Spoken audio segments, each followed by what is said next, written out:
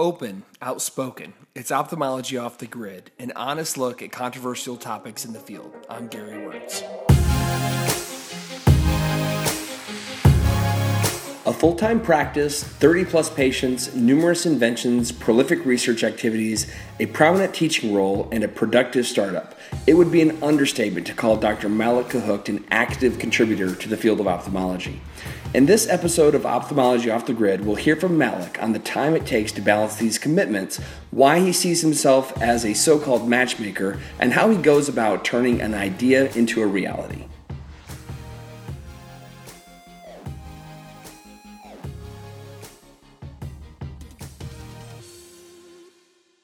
Ophthalmology Off the Grid is an independent podcast supported with advertising by Alcon. Today on Ophthalmology Off the Grid, I have really the distinct honor and privilege to interview a friend of mine and a mentor, both in one, and this is Malik Kahook. And Malik, if you don't know, is quite the inventor. He's got over 30 patents filed. At the same time of being an entrepreneur and an inventor, he is clinically very active. He's actually the Director of Clinical and Translational Research at the University of Colorado. He's a professor of ophthalmology in the Slater Family Endowed Chair, and also, in his spare time, the Director of the Glaucoma Service and Fellowship. And beyond all that, helps run basically kind of an incubator and startup, and has actually gotten a couple products to market. So, Malik, I don't know where you find the time, and I really have no idea how you've got time to talk to me today, but I'm really happy to have the opportunity to interview you and learn from you. So thanks for coming on the show. Gary, thank you very much. And, I'm just thinking as you're doing the introduction that I could ask you the same question about how you could do everything that you're doing, including this podcast, which has been really a treat to listen to. I've been passing around some of the links, and the most recent episode on outreach and mission work was fantastic. So it's a real treat for me to be on with you today. Well, I appreciate that, Malik, and it's sort of easy to say, oh, well, I just kind of fit it in here and there, but time is really one of those resources that everyone gets the exact same quantity, and it's what you do with it and how you schedule your day. And actually, just before we started the interview, we were kind of talking about time, and so that may be an area we should just jump right into. Right. Previous to about a year ago, I was going 5 days a week clinically, doing surgery, seeing patients, and then trying to do my extra activities with Omega and other consulting activities really after hours and on the weekends. And I found myself kind of being stretched too thin. So I've actually have some dedicated time now to work on other projects. And it sounds like you may have a similar situation. So walk us through the decision in your career when you said, what, I have to back off a little bit clinically to engage more in this other area. Yeah, this is a huge topic for people who have a foot in the clinic and also trying to do some things on the side with invention, startups, and similar to the work you're doing with a podcast as well. How do you find the time? And the time commitment is enormous for every single thing that we do, whether it's patient care in the clinic or surgery or any of the invention work or the research done in the laboratory. I have a full-time practice, as you said, at the University of Colorado. I have a glaucoma fellow every year. And I also have administrative duties that go along with the vice chair position for translational research. And it really wasn't until recently that I started thinking about balancing things a little bit more and cutting back. I'll just give you an idea of how a day usually works for me. I typically wake up at 4 a.m. I do work from 4 to 7 at home on the research work. I actually have a wet lab in my basement that we set up for convenience so that I could get some work done. Not surprising. That's a mad scientist laboratory. I'm fully convinced, but go on. That's right. Yeah, there's a phaco machine that goes in and out of there for some of the work that we do as well. I then go to clinic. Usually my clinic runs from 7:30 until 12. And I also am married to an academic physician. My wife is in family medicine. And we have a 3.5-year-old son. So you can imagine that there's a lot of juggling that goes on. We're tag teaming care as well. So we usually high five in the garage when she goes to her clinic. And then I usually end up going back into the office and into the laboratory for evenings. And I work until midnight almost every day before going to bed and doing it all over again. And you get to a point where you start looking at how to get time efficient. And I think that's something that a lot of people in our circles are very good at. And I started looking at my schedule and balancing things a little bit better. recently I went to a 50-50 split where I'm doing clinic and surgery half the time, and then focusing on research and some of the company work that I'm doing the other 50% of the time. And that has worked out really well. I can tell you, just like you, I milk every minute out of the day. So I'm rarely just sitting down and staring at the TV or doing some of the work that might be seen as taking time off. I usually have a phone in my hand, just like I'm sure you do. And I try and fill every minute with some activity that will, at the end of the day, make me look back and say, okay, I got done what I wanted to get done. And that's the challenge every day. It is, and it's like, it's the old Pink Floyd analogy of all in all, it's another brick in the wall, and as whatever career we build, whatever thing we do, I really hate idle time. I hate doing things where I'm mistaking activity for productivity. And so I really try to look at impact and making sure that the activities I fill my day with are impactful. And whether that's business impact or whether that's medicine impact or whether it's personal impact, meaning trying to spend time with my family and friends and being a good friend to people who need that from time to time.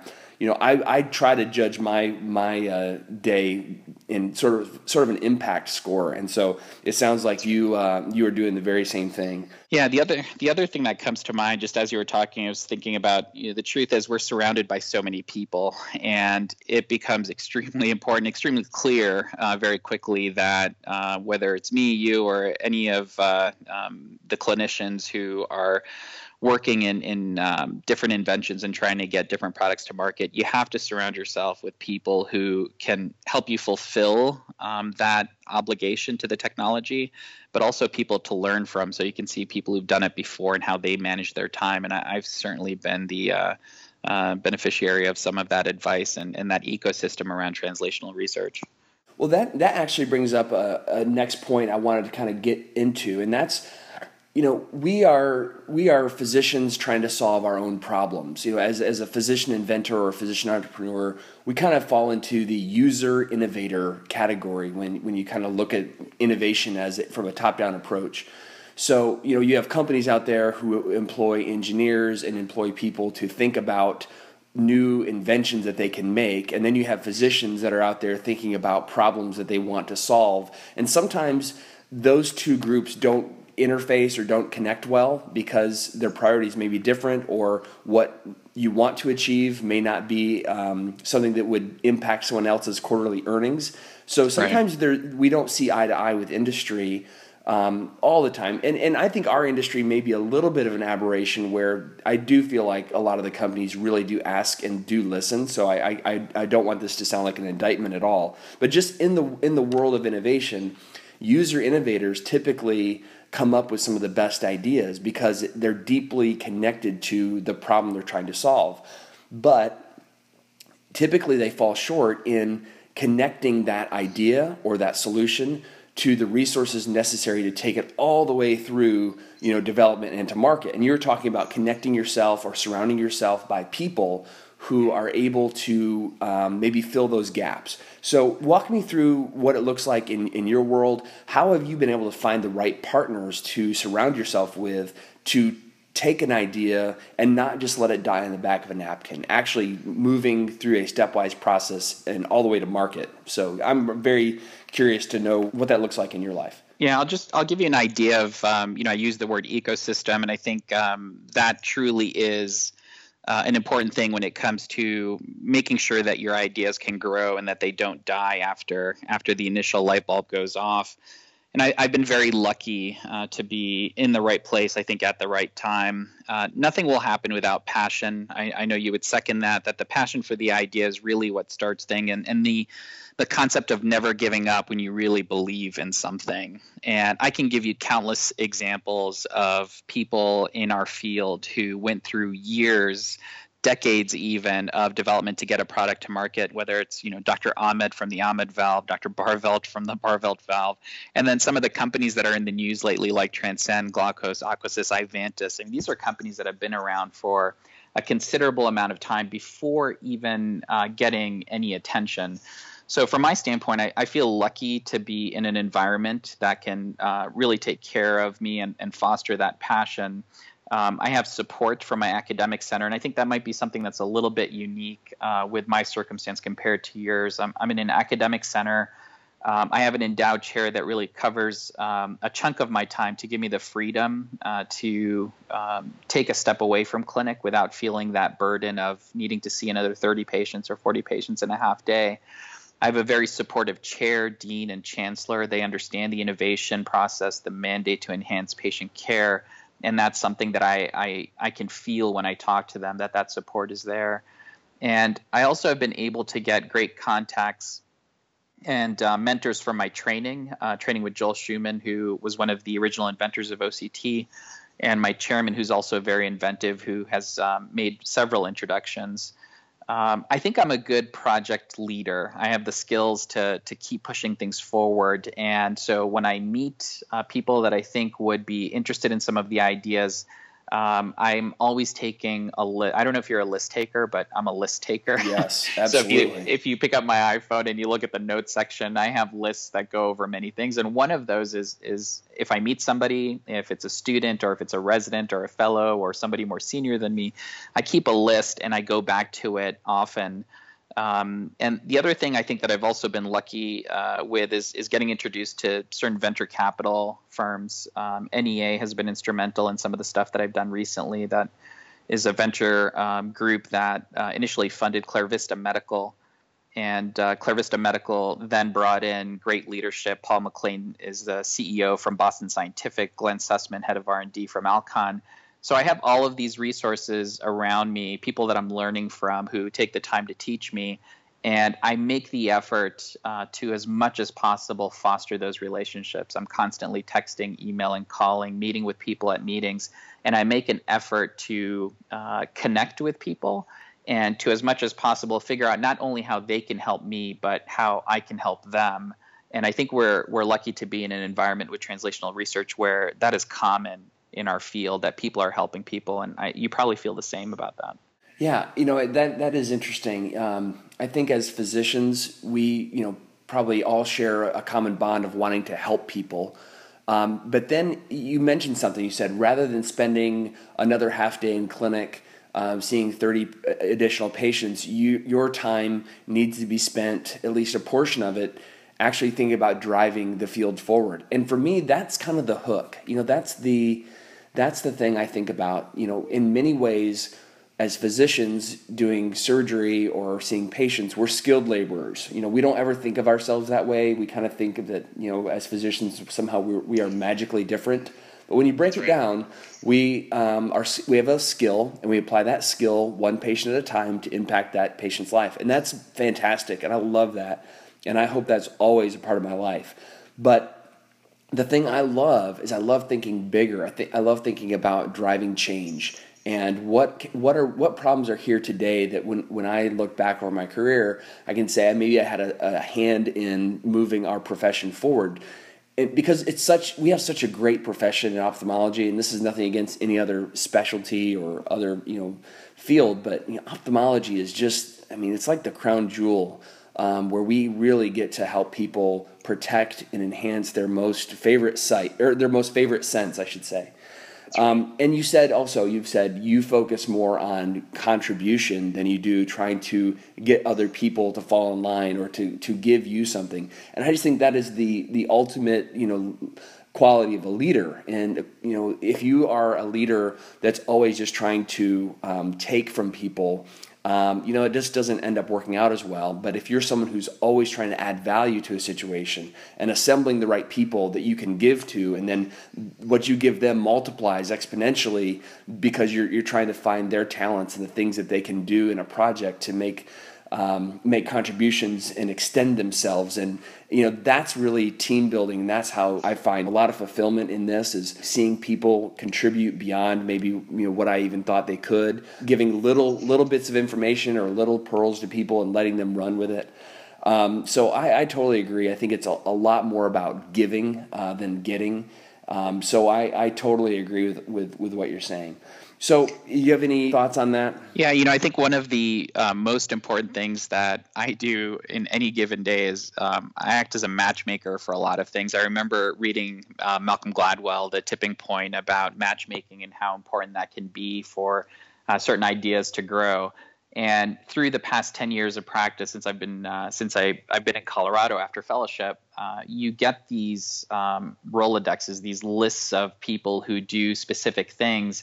And we're in an environment, because we are practicing in clinic and in surgery and also interfacing with technology innovators, where we can start mixing and matching with people and making these introductions that end up growing. And I feel like it always comes back to benefit some of the stuff that I'm doing in some way. I might not see it today, but the fact that we have a foot in both places, I think, gives us a very unique opportunity to bring people together. It's another thing that we can all do, I think. Yeah, I totally agree. So I think one thing that I'd love to get or pick your brain on a little bit is really surrounds the physician entrepreneur that may be out there and has an idea today or comes up with an idea sometime in the near future. What kind of advice would you give someone? And I kind of have my own opinions, and so I'll be willing and happy to kind of share with you my opinions on that.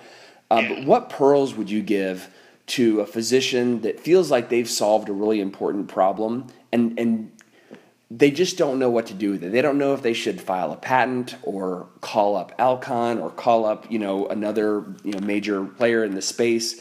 There's always this tension of protecting your idea, but also the tension of getting enough supporters and cheerleaders around it to make it happen. What does your experience tell you is maybe the right first step if you have a good idea to help prevent it from just dying on the vine? Yeah, so this is a great question, and it's something that we all think about. We get asked these questions. It's not unusual for me to get a phone call or a text or an email from somebody just saying, hey, I have this idea. What do you think the next steps might be? And it's really difficult for me not to talk a mile a minute here and just share all of my experiences. I've tried to boil things down to a basic list. And at the top of that list is the time commitment. Everybody who comes up with an idea, whether you're in surgery or in the clinic, and you think, you know what, I think I have something here, the first thing you should think about is the time commitment, because I don't think we do that enough in some of our daily practices. And like we were talking about earlier, from conception to market, it's not unusual for something to take 8 to 12 years. So this is a very serious commitment and something that should be the first step that you take. Yeah, after that, you have certain things that you can think about in sequence that will make a lot of sense. The first thing is this truly an unmet need?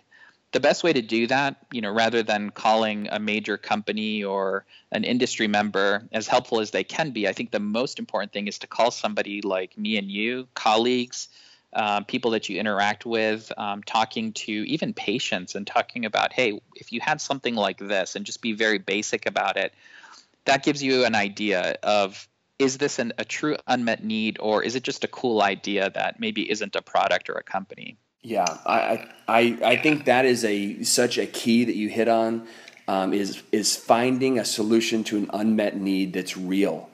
I'm studying some of this right now, design thinking and innovation, and taking a course online, which has been really fun. And one of the very first almost cornerstones of innovation is not that light bulb moment. Most people think about innovation as having an idea or having that light bulb go off in your mind. That's actually 2 or 3 steps beyond where innovation starts. Innovation starts by defining an unmet need or seeing something that no one else sees as a problem and finding a solution to it.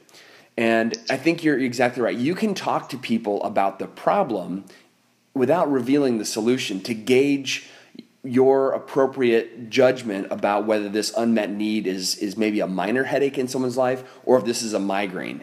If you have the solution, you really want to know how big of a deal it is. So I totally agree with you about finding unmet needs.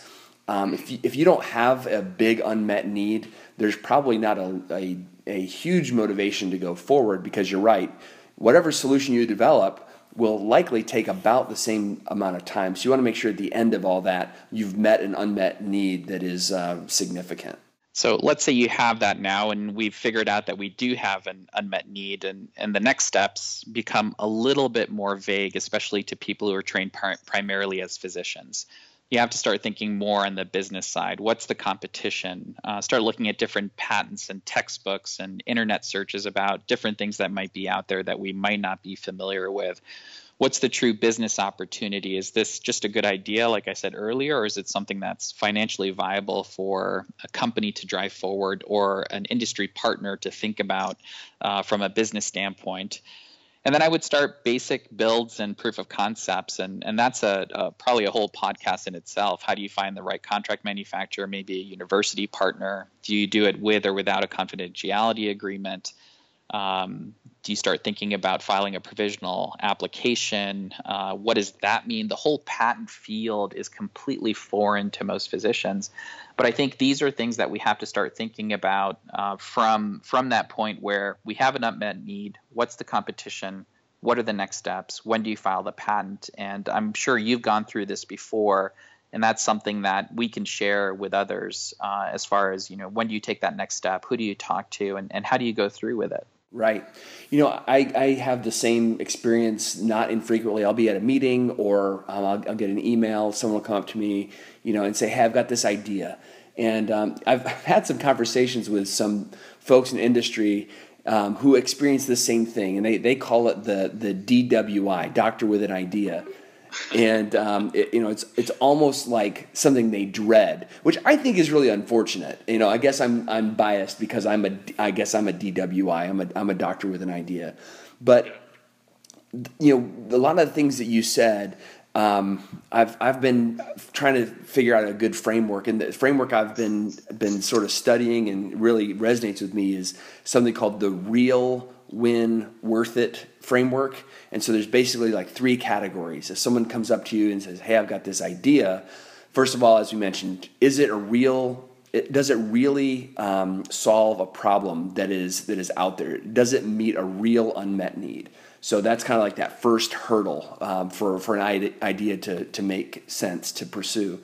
And the second one is win. Do you have the skills or the people or the funding to actually create a winning solution? Are there technological challenges that are going to prevent this idea from going forward because they haven't been invented yet? Or is there a competitor out there in the landscape that maybe you can come up with a solution, but they're going to eat your lunch. So maybe you have to decide, can you and your team create a winning solution for this? And then the third thing is it worth it? At the end of the day, if part one and part two go well, you develop a winning solution. Is there a market that's large enough out there to recoup your investment and make it attractive for people to invest in your idea?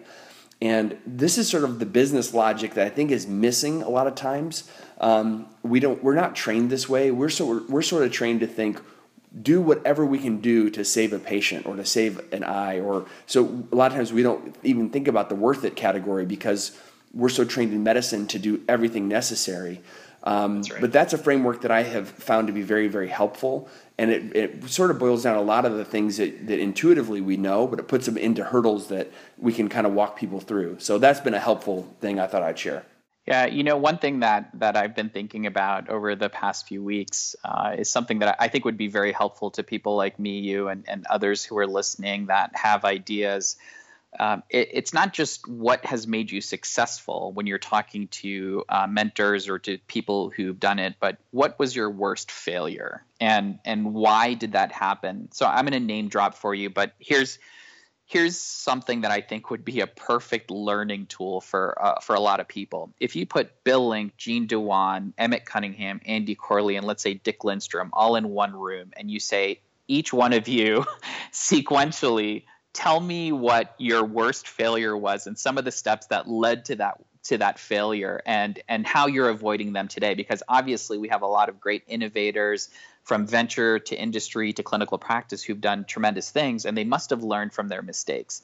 So how can we take that and really internalize it? And I would love to see a piece by one of our journals just covering the biggest failures and how to learn and avoid them in the future. Man, that would be like collecting the Mount Rushmore of innovators.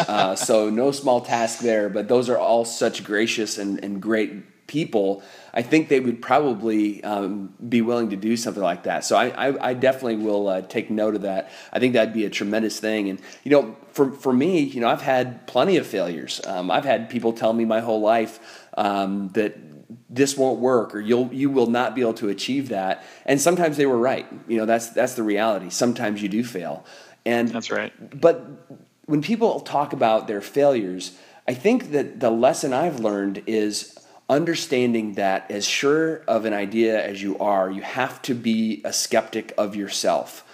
So when you fail, you recognize that maybe you had an idea and maybe it wasn't as good as you thought it was going to be. So it builds a healthy dose of internal skepticism, so that when you have that next idea, and I don't want to say like skepticism to the point that you don't feel like you're capable of doing anything and you don't have a good self-esteem, but a healthy dose of skepticism helps prevent you from drinking your own Kool-Aid, and allows you to maybe navigate or see some of the obstacles where before you may just see everything through rose-colored glasses and really, think about the idea, and then you fast forward the 8 to 10 years to the solution, and you have this euphoria of, I'm going to change the world, and it just doesn't work like that.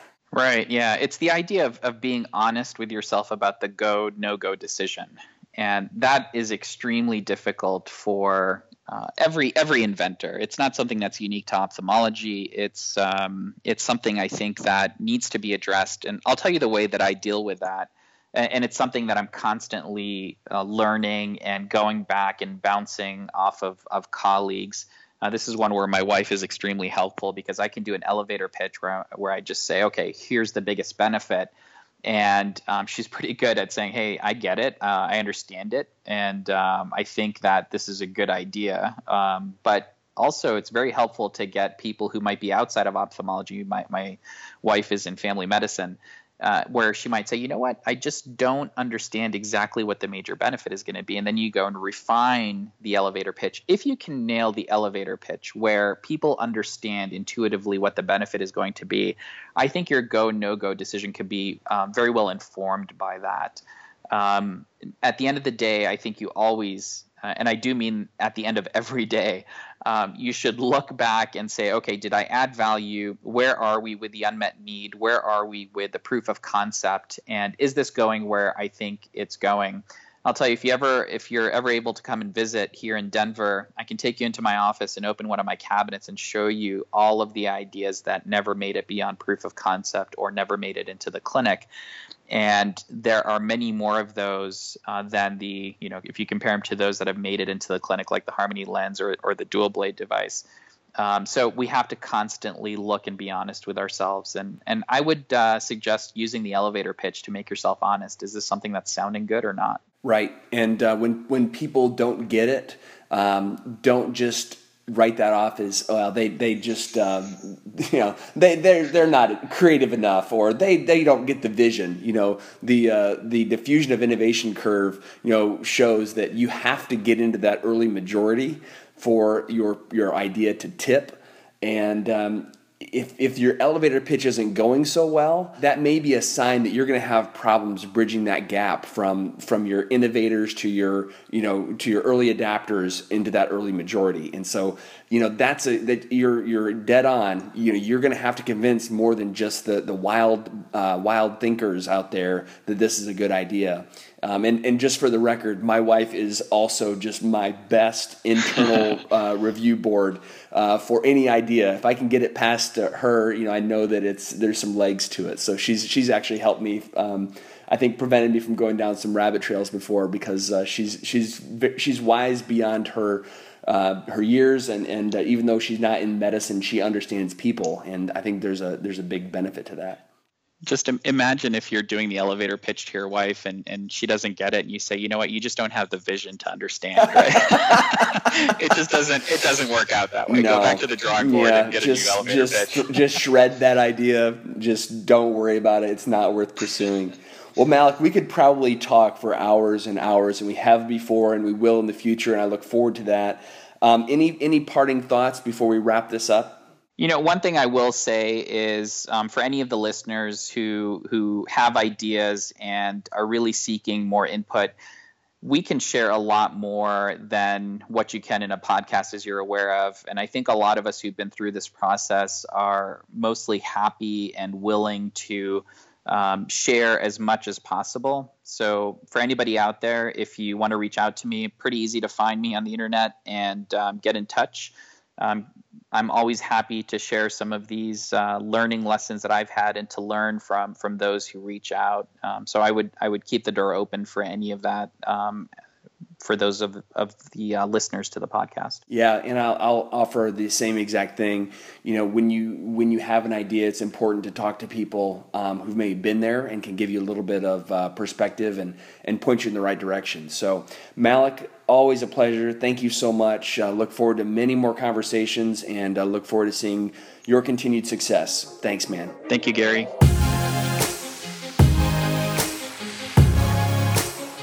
As evidenced by Malik, the pursuit of invention requires time, energy, honesty, resilience, perseverance, and perhaps most importantly, passion. If it inspires you, it will drive you, as many physician innovators have found. We'll hear from more of these individuals coming soon in part 2. This has been Ophthalmology Off the Grid with Dr. Gary Wirtz. For more episodes like this, visit itube.net/podcasts. Thanks for listening. Until next time.